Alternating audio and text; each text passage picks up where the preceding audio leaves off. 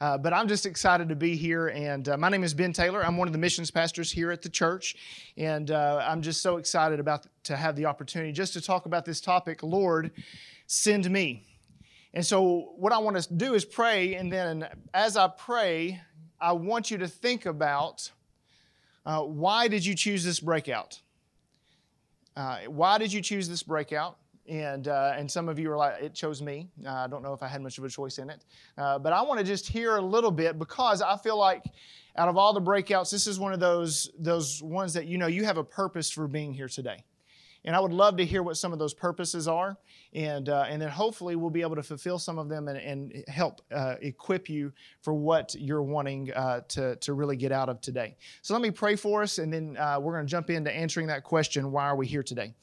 Father, we thank you and we love you. I'm just so grateful for the opportunity just to be in this room. Lord, you're calling and sending all of us. And Lord, I pray that as we walk through today, that we will begin to understand and be able to realize, God, that you have a wonderful plan and purpose for our life. And that purpose is to just bring you glory and expand and build your kingdom. And Lord, as we walk through and just really contemplate why do you have us here today, Lord, I pray, Lord, that someone will walk away encouraged today. Someone will walk away understanding that they have a purpose for their life. And Lord, we just thank you and we love you. In your Son's most precious name we pray. Amen. All right, so let's talk about this question. Why did I choose this breakout? When you chose this, you read a description, and you said, that's the one that I want to go to. I know I'm great, and a lot of people want to come hear me. Most of you don't know who I am, but why did you choose this specific one where it says, Lord, send me? Who wants to answer that question? That's exciting. That's exciting. Is there anybody else in here that would say, you know what, I feel like I've been called to some sort of ministry, but I don't exactly know what that is yet? Is there anybody else in that same boat? All right, we got 1, 2, 3, several of you. Praise the Lord. That is awesome. This is a great place to be. All right, anybody else that wants to answer that question, why did I join this breakout? That's awesome. He was just saying that he knows that the Lord is calling him to do more, and he wants to kind of walk through that and figure out exactly what that is. That's awesome. Anybody else? Why did you choose this breakout? Sure, that's exciting. Well, I think, and there's going to be some things that will help you with that, I think, today. And then at the end, we'll try to have some opportunity for questions, and we'll walk through that. So what I want to do is, when you look at, if there's a send out from if there's a missions breakout session, that's what this is. We're really kind of diving in and really trying to figure out what does it mean to live missionally? What does it mean to be mission-minded? And when I think about that, there are seminary degrees and classes upon classes upon classes on how to do missions. But one of the things that I believe where we're at in our day and age is, especially as believers, how we need to get to the place where we understand that it is a call of God for us to be mission-minded. Now, when we think the term mission, we normally go directly to missionary, right? And when we think about missionary, we think about somebody getting on a plane, going to a faraway land, and engaging with individuals who speak another language. And yes, that is absolutely true, and that is a part of missions. And we need to all be willing to go to the nations, as Matthew 28, 18, and 20 tells us. But that is sometimes our minds go there so quickly that we miss what it means to be missional and living what I call the missionary task out today. And so my purpose for today is to really help you understand that you have a role to play in the mission of God. And it's what I want to focus on is just the conviction that God has called you and set you apart for a specific and particular purpose. All right? We need to, before we start thinking about the how, we need to think about the why. And when I look at how I kind of explain this, you have competencies and convictions. Competencies, that means that you're competent to do something. That means you know how to do it. Convictions means that there is something that is driving you, the why that you do something.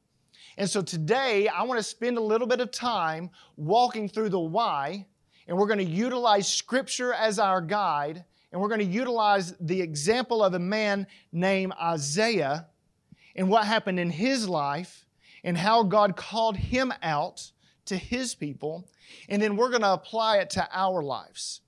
When we begin to look at Scripture, if you have a Bible or you want to get on your phone, you can look at Isaiah chapter 6. When we begin to look at Isaiah chapter 6, what we begin to find is that Isaiah has an encounter with God. Isaiah has an encounter with God. And it is an amazing thing as we read Isaiah chapter 6 because God gives him a vision like no other. And in this part of Isaiah's life story, we really begin to see the why behind what he did as a prophet.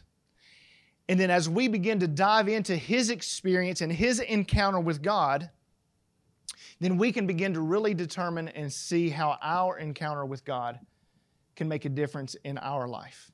All right, we're going to look at Isaiah chapter 6, and we're going to read verses 1 through, we're going to start off by reading verses 1 through 3, and then we'll come on a little bit further after that. But it says this, "In the year that King Uzziah's death, I saw the Lord sitting on a throne, lofty and exalted, with the train of his robe filling the temple. Seraphim stood above him, each having 6 wings. With 2 he covered his face, with 2 he covered his feet, with 2 he flew. And one called out to another and said, Holy, holy, holy is the Lord of hosts. The whole earth is full of His glory." When we're looking at and we're starting to understand that Isaiah had an encounter of God, we're going to learn about 4 really changes that happen to an individual when they really and truly have an encounter with God. Now, would you say a vision of God in His throne with angels surrounding Him and singing, "Holy, holy, holy," would you say that is an encounter with God? Yes, we would say that, right? You need to understand this. If you have truly had an encounter with God, that encounter will change you. All right? That encounter with God will change you and who you are. Now, I look at and I'll read this text that we're going to read today, and I see 4 changes that happened in Isaiah's life.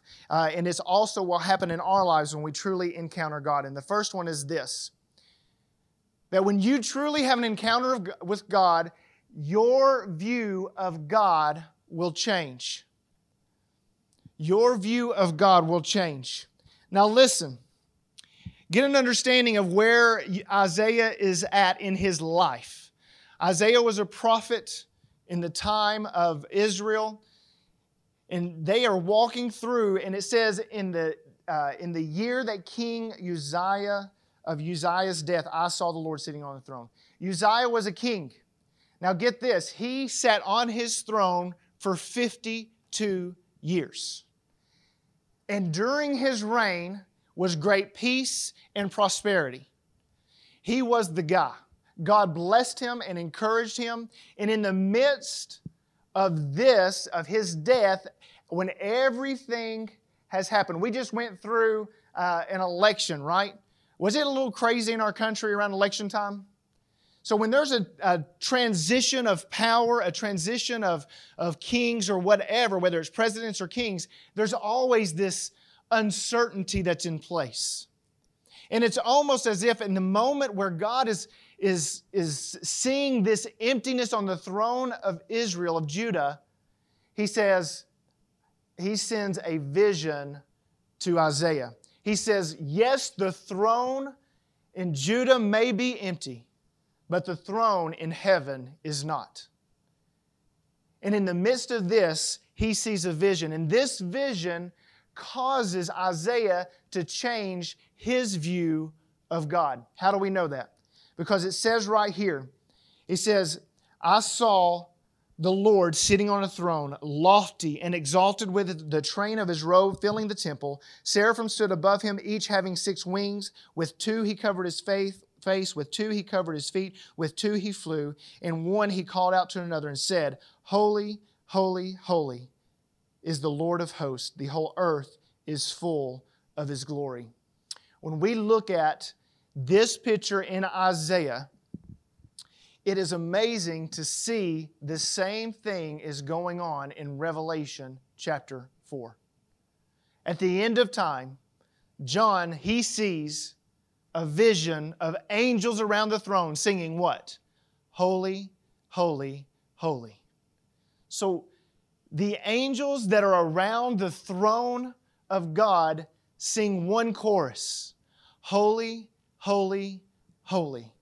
So what does it mean for God to be holy? When you see and hear the word holy, it means to be separate, to be set apart, to be different. Right? So God is different, set apart above all beings. In God, you see perfect love and perfect justice. Love says that the Bible says that God loves us with an everlasting love. He loves us with an everlasting love. But yet, He is just in that, Exodus 34, verses 6 and 7, that He will by no means allow the guilty to go unpunished. Perfect love, perfect justice. That is the right view of God. Isaiah, his view of God changed. Whatever it was, at this moment in his life, when he saw this vision, he knew who God was. Holy, holy, holy. Perfect love, perfect peace, perfect in all ways. Perfect justice. That's the God that we worship. Guys, if we are walking through our life and we are worshiping any other God besides the God of the Bible, then we are worshiping a false God. And here's the tendency as us as believers, sometimes we like to make God not in the image of some tree or living creature, but we like to make God in our own image, saying that God would not do these things because that's not how I would do it. We must have a right view of God. If we have a right view of God, then as we walk through and we begin to think about missions, then that is the right thing that we're going to be teaching others as we go out. So we must have a right view of God. Not only when you have an encounter with God do you have a right view of God, but you also have the way that you view yourself changes. The way that you view yourself changes. Look at verse 4. It says, And the foundations of the thresholds trembled at the voice of him who called out, while the temple was filling with smoke. Then I said, Woe is me, for I am ruined, because I am a man of unclean lips, and I live among a people of unclean lips. For my eyes have seen the King, the Lord of hosts.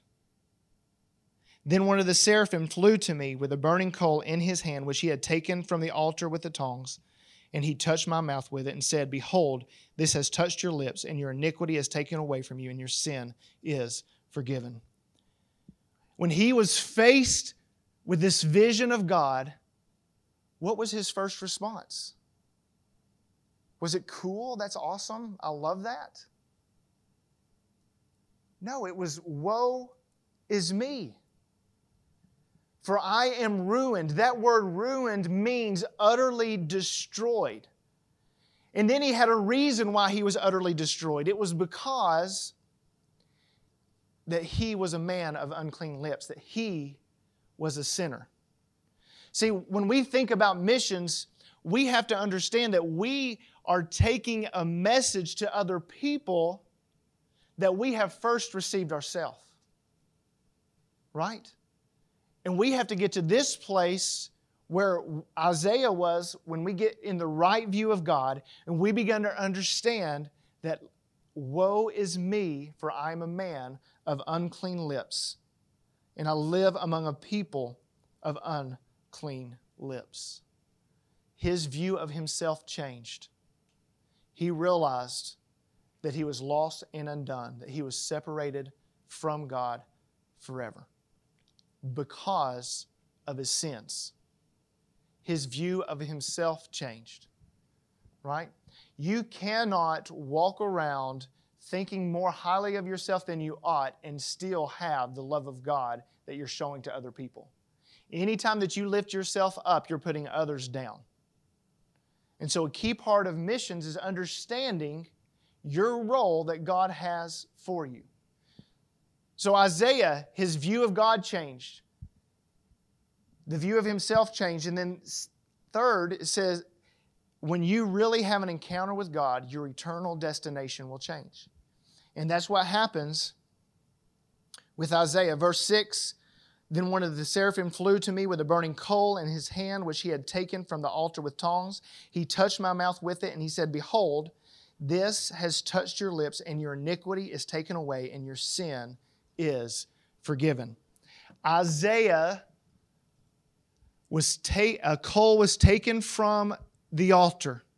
That altar that is used to sacrifice animals and give offerings for sin.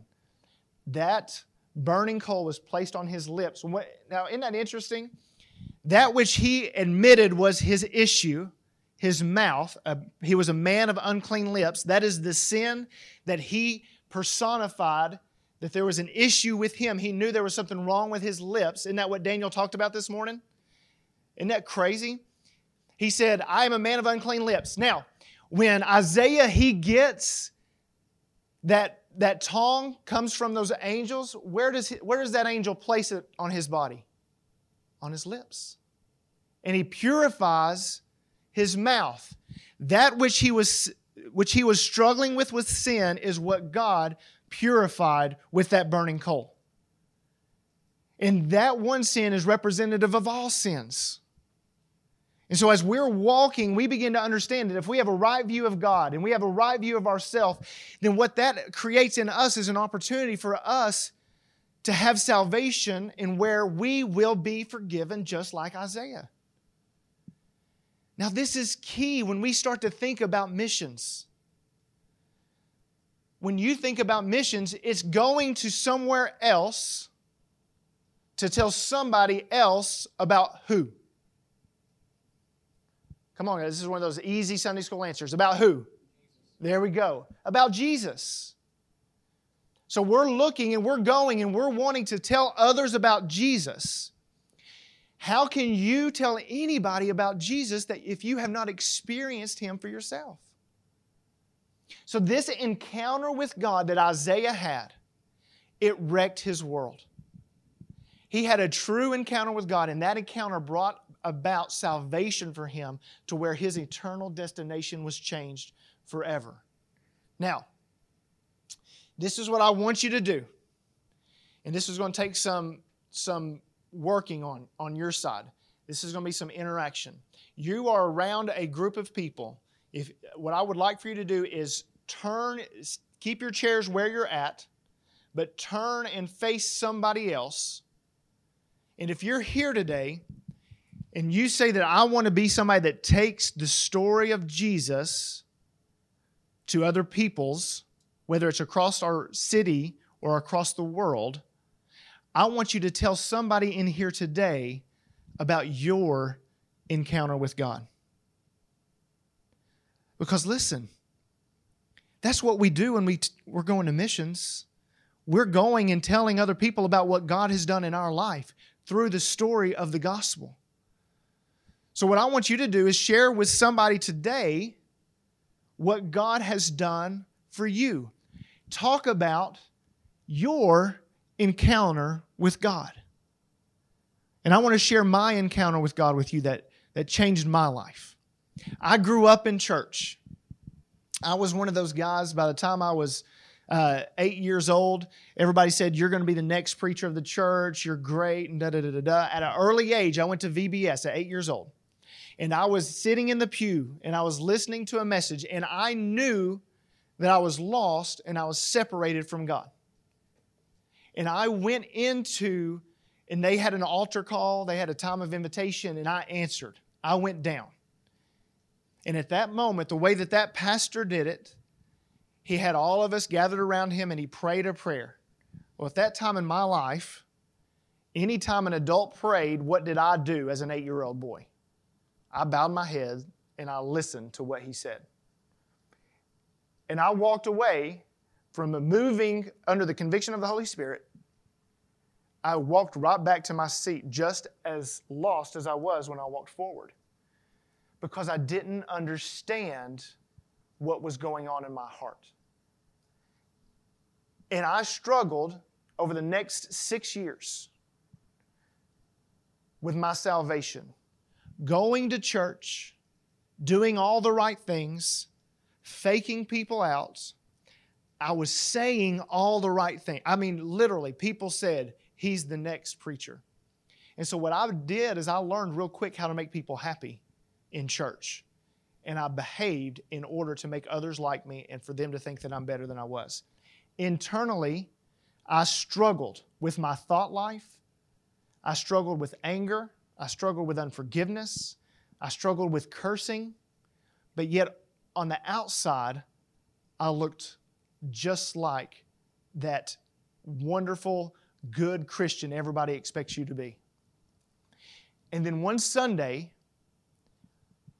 our pastor started preaching on this parable, the parable of the wheat and the tare, or the wheat and the weeds. And then what happens in that parable, Jesus is explaining, he says, this man, he comes and he plants good seed in his field. And then at night when nobody is watching, the evil one, he comes in and he plants tare in his field, which is a weed that looks just like wheat. Looks just like wheat. Well, when you break it open, it's empty on the inside. And in that moment, the Spirit of God told me, you are that weed. You look beautiful on the outside when it comes to the things of God, but on the inside, you are empty. And at that moment, I asked God to come into my life. I repented of my sins, and I placed my faith and my trust in Him. That is my encounter with God. I remember it to this day. And I know when I go back to that day, when I was 14 years old, in February of 1995, I think. Whew, it's a long time ago. I'm old. God wrecked my life in such a good way. He changed my eternal destination. And I want us to take just a few minutes, turn your chairs around to where you're facing somebody, keep your mask on, and tell somebody about your encounter, because this is where missions start. Guys, if we can't tell people about our encounter with God in this room, how can we be expected to tell other people about our encounter with God in the saving gospel of Jesus Christ outside of this room? And this is going to stretch some of you, but I want you to do it, okay? All right, All right. I'm sorry to have to cut you short, but I want to finish up. Was that encouraging to hear about somebody else's encounter with God? Wasn't that encouraging? We begin to see that God is moving in everybody, in other people's lives, and it brings us encouragement. And so I want you to really think about that. So now, after you know and you've learned about somebody else's encounter with God, and we're reading this encounter of Isaiah, what I learned from the next aspect of Isaiah's life is that his mission changed. And that when you have a true encounter with God, your life's mission will change. It is no longer about you. It is no longer about what you want and your desire, but it is about what God wants for your life. Look at what happens in verse 8. Isaiah says this, "Then I heard the voice of the Lord saying, 'Whom shall I send? Who will go for us?' Then I said, 'Here am I, send me.' He said, 'Go and tell this people, keep on listening, but do not perceive. Keep on looking, but do not understand. Render the hearts of this people insensitive, their ears dull, and their eyes dim. Otherwise they might see with their eyes, hear with their ears, understand with their hearts, and return and be healed.'" And then what you see in these verses is interesting aspects of Isaiah. First, you see that Isaiah heard the voice of the Lord. What you hear this, he says, just in verse 8, then I heard the voice of the Lord saying. He heard the voice of the Lord. And the Lord was saying a specific thing. He asked him a question.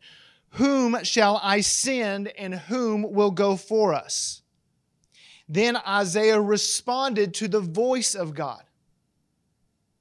A verbal response to the word of God. What did Isaiah say? He said, here am I, send me. And then Isaiah became the voice of God. God told Isaiah to go and tell this people. He said, go and tell this people, and he gave Isaiah a very specific message. So when we see that we have a true encounter with God, our view of God changes, our view of ourself changes, our eternal destination changes, and then our life's mission changes. And we have to begin to understand exactly what that means on our day-to-day life. Now, I always like to point this out. I've used this a couple of times, and this is just a good reminder. When you talk about a command is something, it's an order, it's given instruction. If your mom tells you to go clean your room, is that a suggestion? Yes or no? No, that's a command, right? Then you have a calling. A calling is a strong inner impulse toward a particular course of action, especially when accompanied by conviction of divine influence. A calling is separate than a command. And we have to begin to understand that there's commands throughout all Scripture, and a couple of them. You have the greatest commandments, Matthew chapter 22, verses 35 through 40. One of them, a lawyer, asked him a question, testing him, teacher, which is the great commandment in the law? And he said to him, you shall love the Lord your God with all your heart, with all your soul, and with all your mind. And the great and foremost commandment is this. The second is like it. You shall love your neighbor as yourself. On these two commandments depend the whole law of the prophets. Jesus is saying, you must love the Lord your God with all your heart, your mind, and your soul. You must love your neighbor as yourself. These are not suggestions, these are commands. We're not all called to love our neighbors. We are commanded to love our neighbors. Do you understand that? You don't get to pick and choose who you love. You don't get to pick and choose who deserves to hear the gospel. We must go and follow that command. Another command is the Great Commission. And Jesus came up and spoke to them, saying, all authority has been given to me in heaven and on earth. Therefore, make disciples. Go, therefore, make disciples of all the nations, baptizing them in the name of the Father, the Son, and the Holy Spirit, teaching to observe all that I've commanded you. And lo, I'm with you always, even unto the end of the age. Commandments. Go and tell. Commandments. Love the Lord your God. Commandments. Love your neighbor. You do not get to choose the commands that you get to obey or not obey. To live a life that is not loving towards God or loving towards others is disobedience. Living a life that is not going and making disciples of all the nations is living in disobedience. Now, those are the commands of God. Now we have the calling of God. Understanding that the calling is distinct for a distinct purpose and a plan and a place. Where we all are commanded to go and tell, but some of us are called to tell people in Memphis. Some people are called to tell people in Denver, Colorado. Some people are called to Chad, Africa. Right? So what we have to discern in this room is what is our calling. You're saying, Ben, I have no idea. See, here's the lie that we believe, right? Especially as young people, right? You are being told right now, you've got to go to college. Your parents are going to get mad at me when I start talking like this. You've got to go to college. You need to get an education so that you can make a living. And that is important. And you need to be able to care for yourself. But what if God is calling you to go to college, to get an education so that you can use your profession as a platform for the gospel of Jesus Christ. See, so many times we feel like the job, the profession that we have is so that I can earn a living, so that I can take care of my family. I'm crazy enough to think that if God has commanded me to love Him, to love others, and go and tell people about Him, that everything in my life should revolve around fulfilling that command. Right? And so now it's different.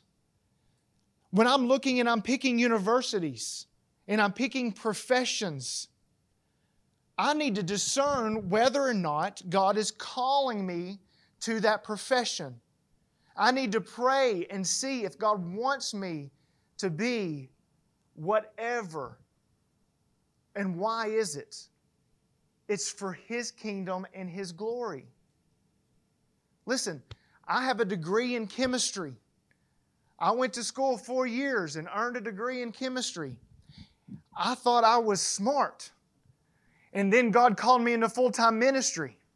And I'm like, I have nothing that I can use from my undergraduate degree for the kingdom of God. And then I start to realize, no, I can use my chemistry degree in all kinds of ways. And then when God called me into full-time ministry, I went and I got educated all over again. Oh, praise God. I would suggest you figure that out first. And then you pursue what God's calling you to do. Now, you're in here, you're thinking about what you want to do for a living. My only encouragement to you is let that be based around the plan that God has for your life, not based on your comfort and your desire to have wealth and influence and all of that. Because that's the opposite of what the world is telling you. I want your career decisions to be based on a calling that God has given you to reach people for Him. Are y'all tracking with me? My desire is that you would consider a call to full-time ministry first, before you consider any other profession. You need to be willing to say, God, do you want me into full-time ministry somewhere, somehow? You ask that question first, and then if God says no, I want to use you as a nurse. I want to use you as a teacher. I want to use you as a mechanic. I want to use you as a professional for my kingdom in that setting, not in full-time ministry. Because there's some people that have more access to lost people in their profession than I do as a pastor. So your first question is, God, are you calling me into full-time ministry? And if so, what does that look like? Then your second question is, what career do you want to call me to so that I can best reach the nations for you and build your kingdom? See, that's completely different than what the world has taught you from you are a little bitty person. Unless you have God-fearing parents. Like my parents, I think, I'm 40 years old, I think my parents are still waiting for me to get a real job because they don't get that what God is calling me to is so much greater than my comfort and my well-being. Does that make sense? And so think about that. So what does that mean for us today? Follow God's commands. And this is where I want you to introduce you. I'll give you a piece of paper with this. In Bellevue Missions, we are adopting this language, and we look at it this way. Bellevue Missions, we exist to equip you to engage in the missionary task. Now, this missionary task has 6 components. You can take it, study it. I gave you a missions magazine. We wrote some articles on it so you can better understand it. But here's the deal. This missionary task is just biblical Christianity, and I want you to follow with me. You have entry. That is, where are you around lost people? You have evangelism, because you do understand that there's a time where we can be around lost people, but not sharing the gospel with them. So we have entry, evangelism, discipleship. Who is it that I'm discipling in my life? healthy church formation, leadership development, and exit to partnership. Now, this is a tool that the IMB, the International Mission Board, uses to train their missionaries to go and engage in the work that God's called them to do. And this is where I want to challenge you today. I believe that this core missionary task is not just for International Mission Board missionaries. I think it's for every single believer. Why is that? Because the Great Commission is a command. We are commanded to go. It's not a suggestion. And so I need to be willing to engage in the missionary task. And so when we do that, we're going to answer these questions. Where do I have access to people who need to hear the gospel? All right, I want y'all to answer this question for me. Somebody give me an answer. Where do you have access to people who need to hear the gospel? School. All right. Work. Where else? In the church. There's lost people in the church. Think about it. Your own personal life. How about our families? Anybody have lost family members? Right? Where do you have access to lost people?